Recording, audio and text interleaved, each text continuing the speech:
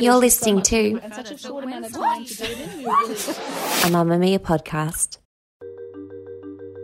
She was dating Scott Miller.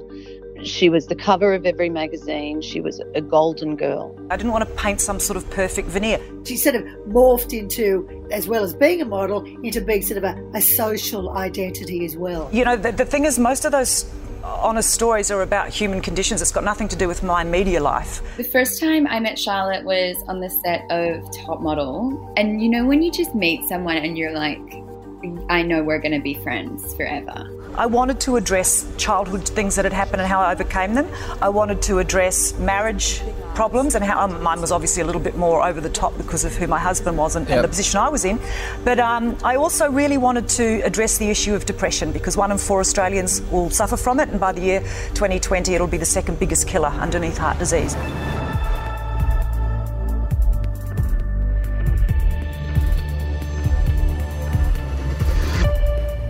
On this season of Extraordinary Stories, we're exploring the life of Charlotte Dawson, model, television personality, anti-bullying advocate and judge on Australia's Next Top Model. Charlotte's life?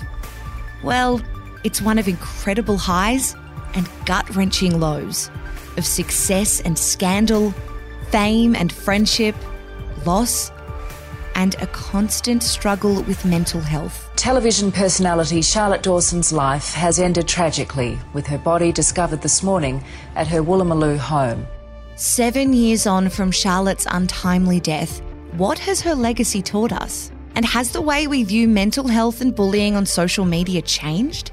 In this season, you'll hear from the people who knew and loved Charlotte, and why her story is now more important than ever. Extraordinary Stories, Charlotte Dawson. Coming soon to a podcast app near you.